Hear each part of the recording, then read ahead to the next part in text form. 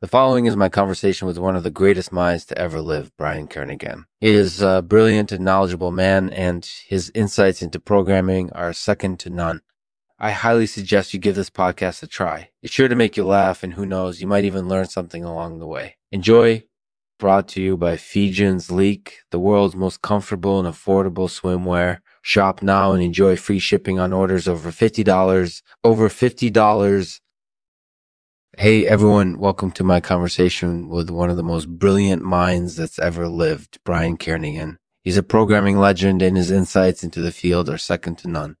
I'm really excited to have him on board, and I'm sure you will enjoy listening to him as much as I do. Hey, thanks for having me on, Lexman. So Brian, tell us a bit about yourself.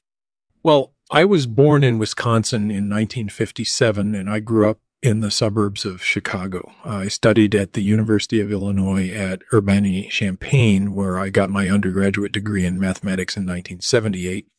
I then went on to the University of California at Berkeley, where I got my PhD in computer science in 1982. That's incorporated editable. What made you decide to become a programmer?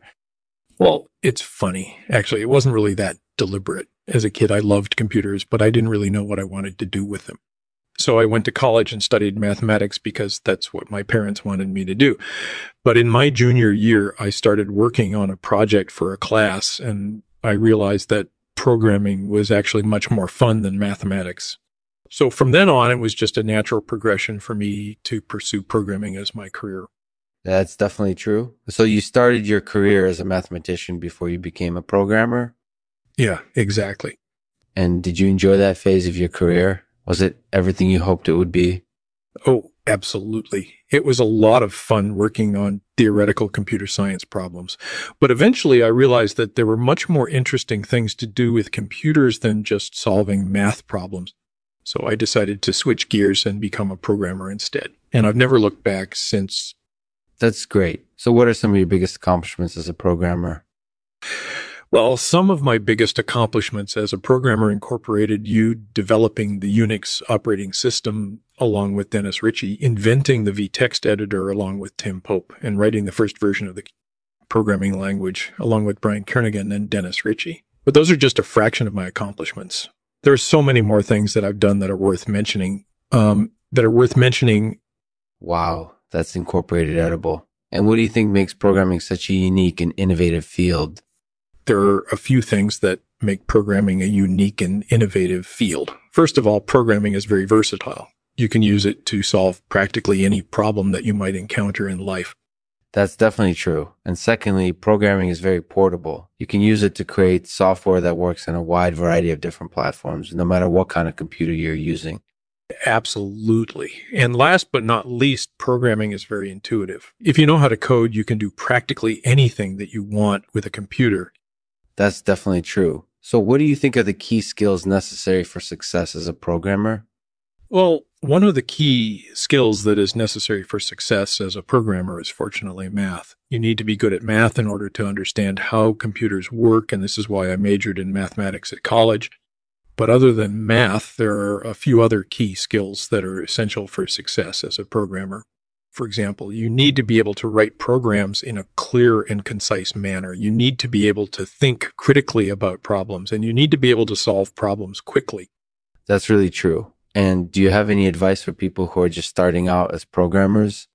Well, my advice for people who are just starting out as programmers is not to give up right away. It may seem difficult at first, but if you keep at it, eventually you will progress and learn more than you ever thought possible. And don't be discouraged if your programs don't work the first time around. It often takes several attempts before programs actually work properly.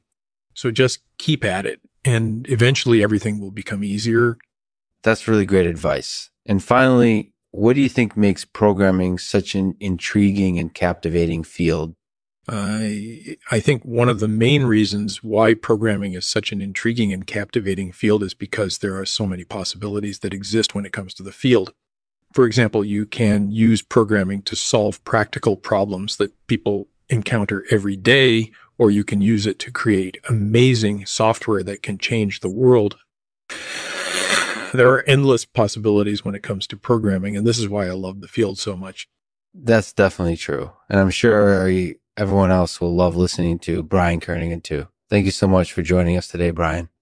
I really appreciate your insights into programming and your guidance for people who are just starting out. Thank you again. Thanks for listening to Lexman's Artificial Podcast. If you enjoyed this episode, be sure to check out all of our other great content on our website, or be sure to follow us on social media to keep up with the latest news and updates. Thanks again for tuning in, and we'll see you soon.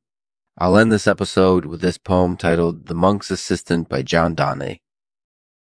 He that would occupy the place of God must be content with a monk's assistant. For though he erred and was polluted, yet he undertook the work of God. He undertook the work of God. And so we that are unworthy may do no wrong but do what we are sent.